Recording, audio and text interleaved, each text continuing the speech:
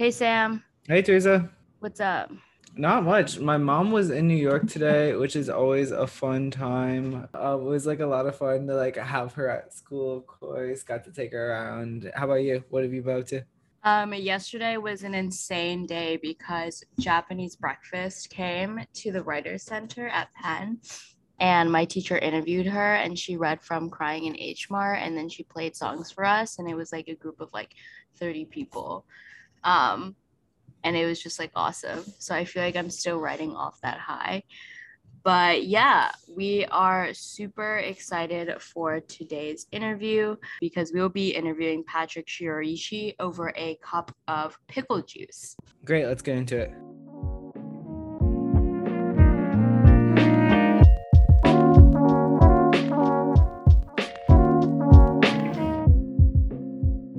So for today's drink, I chose pickle juice.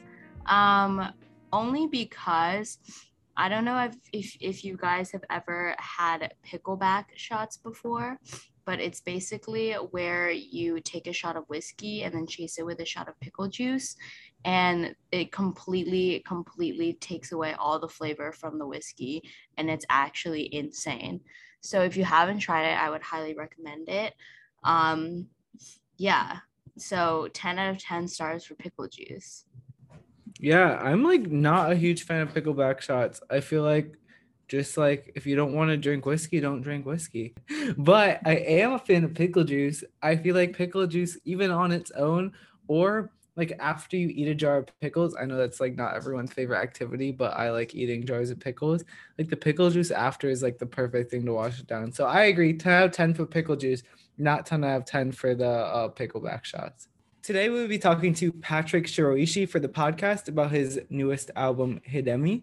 If you don't know about Patrick, he is a jazz multi-instrumentalist specializing in the saxophone, which he plays solo on this album and does a lot of really cool layering and things like that. But in general, he's an incredible artist, been on a lot of different projects this year, and this is not even his first solo project. We're really excited to talk to him about his journey in music and the entire process that went into creating this album and many of the albums that he's worked on this year. Great. Should we call him up right now? Yeah, let's call him up. Good morning. Morning. Thank you so much How's, for coming how's, on the podcast today. Yeah, thank you for having me. no, we've been loving the new album. Just Me everything you're too. doing is so incredible. I'm really excited to like dig into it. So first, we are just wondering if you could tell us about your journey even to music. How did you find music, and when did you start taking it more seriously? So I, like a good Asian boy, my parents put me in piano at age 5. Teresa, all right. Me, yep. But they encouraged me to take part in it, all through my childhood. And I think around middle school, at the end of middle school, going to high school, they're like, all right, you have to make a decision, either sports, because I was playing basketball at the time, or music. And I went music, which I'm glad for, because I'm, super skinny, like not tall, lanky man. So if I chose basketball, it's been a very bad choice. But so I went into music, and then went to college for music therapy, and I wanted to do saxophone, um, but I was too intimidated when I got there, but I continued playing saxophone in, like, I guess, the LA art rock music scene down here, at DIY spaces like The Smell and Parispace. So I was really involved in that. And I mean, I guess taking it seriously would maybe be like 2013. But up until then, I was just playing in bands, for fun. Um, and yeah, I think I've always just thought of it as like an outlet for myself, not necessarily like this is how I want to make income. So it's been a very nice way where there are no real boundaries or anything that I have to really keep in mind when I'm creating, or collaborating with other people. It can be like organic, and it can be whatever the fuck I want it to be in that moment. 2013 is when your debut was recorded, right? Mhm. Okay. So like once you recorded that, did you kind of know like this is what I'm meant to do? I don't know if it's if I thought, and still if it's, well, no, I guess I do feel like it's meant to do, but I think at 2013 I kind of made a decision for myself to release like a solo album every year. Um, I think the first one releasing it, it was very, I had a lot of doubts and a lot of pressure that I made up in my own head, you know. And I was like, you know, who fucking cares? Like, you know, probably 10 people will listen to it and then, you know, doesn't matter. So I kind of made this point where I would release like a solo record every year just for myself. And it would kind of track how I was working through things like in real time, like a journal kind of thing, you know. Um, but I just felt uh, like I needed to seem like I was active, you know, even though I knew I was active and, you know, my friends in the LAC knew I was active, but, you know, LA is so small compared to the whole world. No, definitely. And I guess like also that kind of requirement you set for yourself, like how has that changed your relationship with like making music, and like have you like discovered anything new from like forcing yourself to like be active and like continuously like put out albums? Yeah, definitely. I really try really hard not to recreate the same record, you know. So, you know, at first it was just saxophone by itself, playing kind of a lot of notes. And later on, you know, I started incorporating guitar pedals. And then I was like, what different guitar pedals can I get? And then eventually incorporating like field recordings.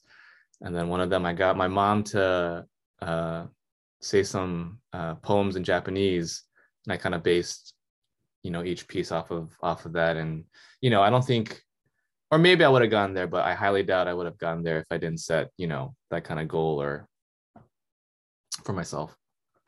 Yeah, and I would say talking specifically about this year, like active is like a bit of an understatement. I feel like you've been like really extremely active. Yeah, I mean, I've been lucky. Yeah, I've been lucky. There's a lot of stuff that happened pre-pandemic, and now that things are a little bit more open, it's been really nice. Like I got to go to New York in October, you know, and you guys are popping out there. I played like 3 shows. I got to do several recording things, and it was like really nice change of pace because I don't know. I guess in Los Angeles we're kind of, you know, laid back. You know, Yeah. sun's always shining here, so it's not like we got to play shows before the winter comes because when the winter comes, shit is dead. You know, it's just gonna be still like, you know, 70 degrees. Yeah, but like what has it been like having all of this like very different music out in the world at the exact same time and having listeners absorb all of it? um, Sometimes I fear that I've gotten to the point where I'm releasing too much in too short of a time, you know, so listeners won't be able to necessarily listen to everything. Um, and I think that is, you know, that's kind of on me. And even with music that I like, you know, the internet is a great thing, but the flood of music, like even music that I want to listen to, I kind of get overwhelmed and then I just don't even check out new things. I'm like, I'm just gonna listen to this like pop punk album that I really liked in high school just because, you know. But I mean, I feel lucky that, you know, labels are like willing to take a chance on me, that people are still hitting me up. And you know, even in the quarantine, I was able to do like long distance recordings, you know, and projects, and some of those have really taken off, which, you know, just started as a fun thing to do to stay sane.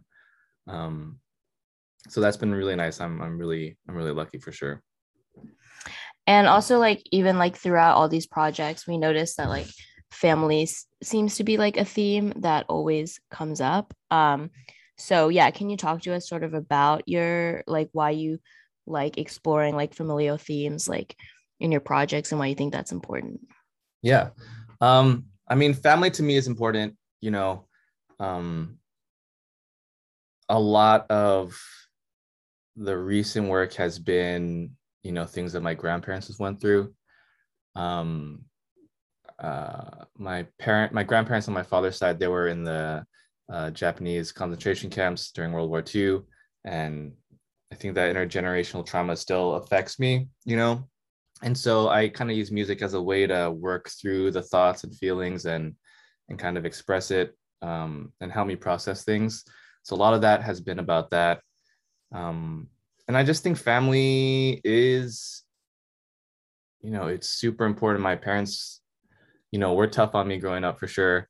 And they still kind of gave me shit for making music. They're like, why don't you just relax and stay home? Like, why do you have to go out to shows and stuff? Like, well, and I could totally see that, because as a parent, if I imagine myself as a parent, like I would want the best for my kid, so I would want them to relax. I would want them to, be financially sound and all of these things. And music is hard to do that, especially in, the genre that I'm in. But, I think that they really set me up for success, and I had a great childhood, and I guess this is my sort of way of showing appreciation to them, even though if they don't see it that way. you know, I really,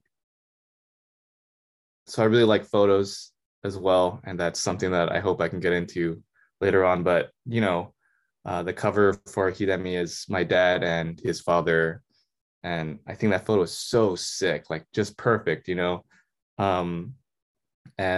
I released a tape, I think last year. It was my mom with her mom and her brothers, standing outside, I think somewhere that they just visited. And I thought that photo was also like perfect, like my mom kind of looking goofy and her brothers like, doing whatever. And then mom, smiling. And part of, sorry, side note, I really am lucky with the records that I make too, to be able to have friends and, visual artists collaborate and add their own thing to the music. Because I think that really adds a really cool element to, the whole thing. Yeah, looking at these photos, like where, like, was there like an archive of like photo, like both of them? It's just so sick, and it's like hilarious also. They just look like they're just like chilling on the steps. And also I love that. I know, it's like, it seems like it was taken like recently almost, and like put in black and white, just like the style and also like the attitude. They have attitude. Yeah, for sure. My dad is like sitting right there. He looks like super pissed, I love that, because he's just loud, and he's a goofy guy. But yeah, I found that one. My aunt got an email like 2 or 3 years ago from some family members on the East Coast, and they're like, oh, we found these photos, and then she showed me, and I was like, yo, this picture is sick. Like, I got to use that. So I kind of kept in mind, like, this is, a record cover for sure. And I've kind of bugged my mom, because I like to see, she grew up in Japan. And, Japan is so different, how they live and the landscape and everything. And I think I really romanticize that. And so I've been bugging her for several years about like, let me see like some photos of like, you as a kid, not only to use it as like a record cover, but also to see, and I love that how their houses are the countryside, and just wanting to be a part of that more. I think the best is also to go over there and spend some time, but being an adult kind of sucks, and money is money is not abundant, so Yeah, for sure. And kind of going off of that family note, obviously this new record is like basically solely concerned with family, being dedicated to your grandfather. And I know that you've never, or during his life, you never got the chance to meet him. What was it like creating a project about somebody who you never necessarily connected with in person? I think it was easier than how difficult one would imagine. My dad and my aunt told me a bunch of stories of how he was, what his the morals that he lived by, and so that I think was kind of ingrained in my mind as as a child, and growing up knowing that I was named after him, that not a certain weight, but responsibility, I guess, as to who he was. I was like, yeah, I gotta be like that, you know? And I think this record was more of what I imagined what he went through after the camps, you know. My grandmother lived, and she was in my life for a long time, but I asked her about the camps one time when I was in high school, because there was like, you know, one paragraph, and I asked her about it and she shut down. And so, you know, as a teenager, you kind of got scared, like, oh shit, I made my grandma feel this way. So I didn't touch on that again, and she passed away, and I kind of regret that I didn't press her again, but at the same time, I wouldn't want her to kind of have to relive that and have her communicate what she didn't want to, you know. She really tried her best to, you know, give us allowance, you know, show us that we were really loved and supported and everything like that. And I think the camps was the complete opposite, you know. You get to take one suitcase of all your belongings, you know, you're living in a fucking shack where it's windy as hell, you know, for years. So I totally get it. But I guess hearing that and doing more research on my own, I kind of created what this overall arc of how I must have felt like, and then did my best to kind of communicate that through music. And then also like kind of going off of like communicating these like sort of like unspoken concepts through music. We saw in your description your concept of, I don't know if I'm pronouncing it correctly, gaman. Yeah. Mm-hmm. And yeah, so can you sort of tell us how you came across it and like what you personally interpret the meaning to be in your life? Yeah, I mean, I think gaman is something that every like Japanese child, you know, has kind of grown up with. You know, the complaining is not something that you want to do when you're in public, right? So that's kind of something that you'll hear, like, you know, gaman shinasai, like just hold it in, like just, you know, suck it up. You know, we're out in public kind of thing. And I think so my father's fourth generation and my mother's first. And so I feel like I am more outspoken, you know, than someone who grew up in Japan, you know. And so for me, I don't think it's that difficult to not gaman, you know, especially when crazy shit is happening here in the States. And a lot of that, like the essay that I wrote and, you know, a lot of the music that I've written is, you know, kind of in response and aware of, you know, the discrimination that's been happening, not just towards Asian Americans, but, you know, all colored people. You know, it's wild to me still that, you know, it's 2021 and, you know, this Kyle Rittenhouse fucking trial is probably not going to go the way that, you know, we would hope. And it is definitely, it drains you, you know, but I still have hope that, you know, when, you know, we have kids, if you guys want kids, that it would be a different era that they can live in, you know. Yeah, no, that's definitely a beautiful way of putting it.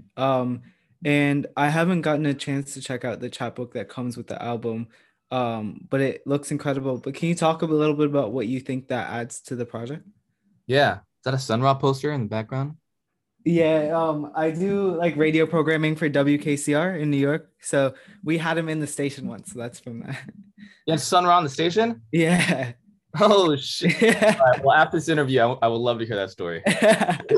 I wasn't there for it. It was before my time, but oh, okay. I was like, how did that happen? No, not now. That'd be wild. How old are you, Sam? Okay, sorry. What was the question?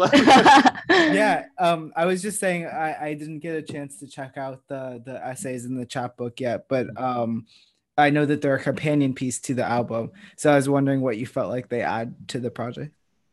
Yeah, so the my Gaman essay was like I described earlier, and I had this idea, um, really. So after the whole Asian American murders that happened in Atlanta, I kind of was in a weird spot, and I could feel that a lot of my peers in the scene kind of felt the same way. So I had this idea where I would invite other Asian American musicians in my scene, um, peers, mentors, and heroes as well, to see if they would be willing to write an essay or a poem, and it would just kind of be a compilation of that. So I reached out to everyone, and thankfully everyone that I reached out to said yes. And it's kind of, it's great. I think it's really beautiful. It's varied, between subject and form, and everyone was really vulnerable with it. Even people that I haven't really spent time with, you know, everyone really opened up and was honest, and were true to their feelings. And I think it's really special. I was more hyped about that than the actual record at different points in time, just seeing this. So I love to read, and the thought that, oh, I helped publish like a book or a chapbook, like it's crazy. But I think it turned out really well. The label's really hyped too, so I think I'm going to try and do a second volume. So I'm thinking of people to ask as well. But yeah, I think it's really beautiful. If anything, yeah, I think people should definitely check it out. Quick side note, are there any books that you've been reading recently that you like, or like what is like your favorite book or author? Oh shit, Murakami. Sorry, Murakami. stop. That's You like love him? literally, Kafka on the Shore. It's Yes. like one of my favorite books. I literally just got my friend to talk about it. Also, his memoir is the reason why I like started running. Like when I think Kafka on the Shore is the best one. Norwegian Wood, I feel like, is like a second, maybe. But Kafka on the Shore. Yep, that's the Yeah. one. That's the one. Yep. Anyway, Sam was gonna ask a music related question. I had to ask. Yeah, no, I was just wondering, like the first track, well, all the tracks like struck me, but when I knew like this record was like it for me was To Kill a Wind-Up Bird. Like that track is just so awesome. Murakami reference too. Yep. Sam, I did not get the reference. Maybe if you read. I just love the music. I didn't get the reference, but I guess it brought up some questions for me about your composition process, because like some parts of that track, like especially the beginning section when everything is like so together, it felt very like rehearsed, and whereas other parts felt very spontaneous. And I was wondering, during your composition process, how much of it is a spontaneous like burst of emotion, whereas versus how much are you like laboring and getting parts of the composition exactly right? For that record, so I only had like a day and a half to actually record in the space, because I was borrowing it from someone. And so I should have done a better job preparing, but a lot of it was, I want to say half of it was either, like a free improv, or I kind of wrote it there on the spot. There are some like, rhythms and riffs that I prepared like a good boy, but most of it was, kind of in the moment. And I kind of like to have that in my music just when I can, I guess. Like there are parts in Wind Up Bird and there's parts in Too Late Like Yesterday where, things definitely needed to be more or less precise, right? As far as, what the rhythms are, so you could hear the hocket and when they change. But like the main Barry melody was, free improvised over that one. The last melody in Wind Up Bird was kind of, spontaneous as well. And I did my best to, well, also time, but everything is either like a first or second take, more or less. So there are some rhythms that, are a little bit off, but, time and, I kind of wanted the record to also sound human.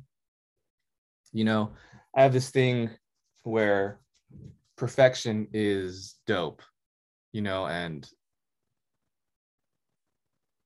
it's something that, I think when we're younger, it's something to aspire to, especially if we're a 6-year-old playing piano, you got to do all things right or else we can't move on to the next piece. In college, you gotta, you really got to feel the section. We're going to work on it for 3 months, but a fucking robot can do that, and what's the fucking point if a robot can do that? Because they can, wasn't there a video of some fucking robot playing violin all crazy? Or maybe it was a horn instrument. I don't remember, and so to me, I can appreciate even other musicians where, something's slightly off or, something's askew. To me, it resonates more with me, And so 2 questions to follow up on that. Like the first is, I guess, like growing up, or at least starting with music with a more like classically perfectionist trained background, like how did you like break away from that mindset? And also like how does that idea of like imperfection work in like a group dynamic when like you're working with like other people? Yeah. I mean, I think it definitely helped in my favor. So classically, I'm piano, right, is classically, and then I studied classical guitar in college, and that's also very classic, but I never studied classical saxophone, and I think since I didn't go down that route, I'm more able to kind of split the difference. I think that if my main instrument was piano, it would be harder to break away from those kinds of things. I think, if you're playing it, naturally it's going to come out, right? If you've been practicing a certain way, it's more, the tendency is there, right? Where saxophone is more like, I did take some lessons, but I was a kind of a slacker, I guess, there, and I kind of did my own thing. And so for me, it's a little easier to not connect the two. In free improvisational settings, as far as making, I wouldn't say a mistake, but something that wasn't intentional, right? I think the setting is really great where you can use that to your advantage to move into a different place, or, whoever that I'm, let's say, playing with, right? They'll hear that and then they can react to it in a different way. And that'll cause like a new section or space to happen. And, I've had the privilege of playing with a lot of different people and, different styles and everything like that. And I think it's cool. I think that is what makes it interesting and exciting for me, like playing with someone I've never played with. I have to really listen and, know what I'm doing, know what I'm capable of doing, and being able to react. And I think playing with new musicians brings something out of me that I didn't necessarily know was there. And then that could help me, develop that in the future and going down a different route that I necessarily wouldn't have gone down. Yeah, that totally makes sense. And we just have a couple more questions. First, I've seen like reviews of this popping up all over. What has it been like to have like such a like warm reception to this project that like clearly came so much from your heart? It's kind of surreal, I sat with the music for a while, and I had a little bit of a difficulty releasing it. I think it was something like really personal, and I was like, should I release it? Like, does it sound okay? Like, it went through a couple mastering processes. My friend Felix Salazar, who did a fantastic job. And I, the cover, I had the cover and the title and everything. And I was like, I'm going to put this music out and it's like my grandfather, my father, and it's trash. Like, that's going to be a bummer, But I'm glad, I'm glad it's out. It's kind of like a weight off my shoulders, and it's kind of been wild that the reception has been, really nice. The fact that it's resonating with a lot of people it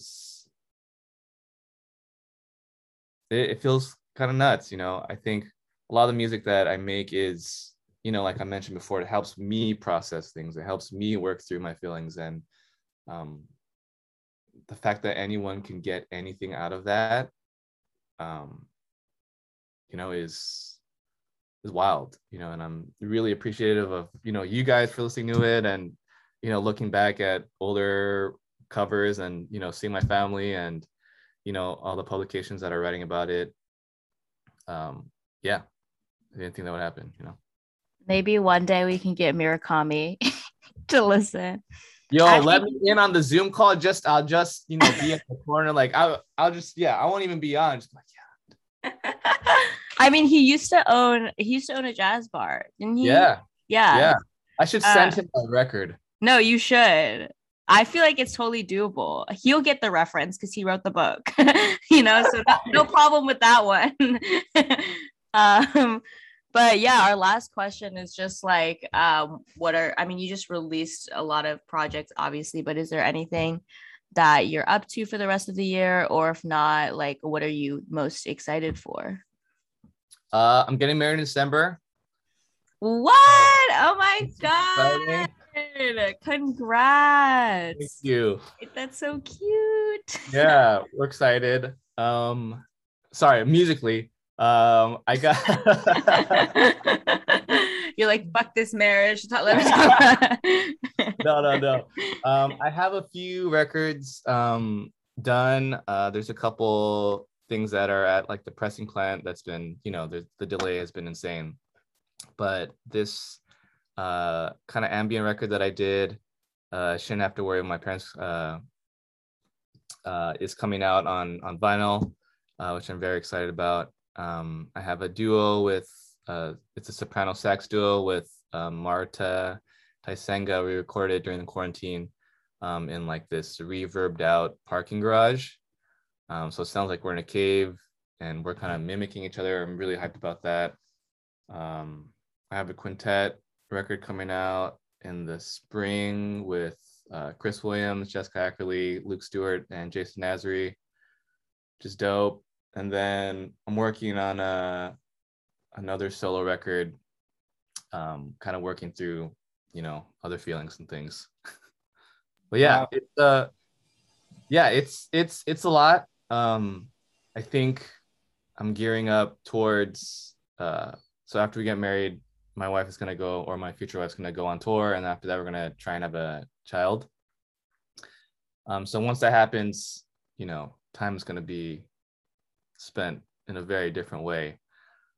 So I think I'm trying my best to utilize all my free time as I can to be productive.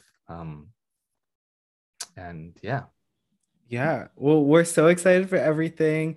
Thank you for taking the time to join us. Really appreciate it. No, thank you for your time.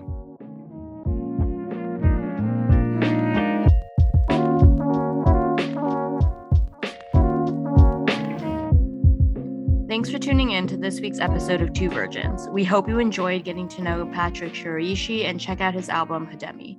You can find this episode on our website, quarantinecontent.com, or on our weekly newsletter, The Q.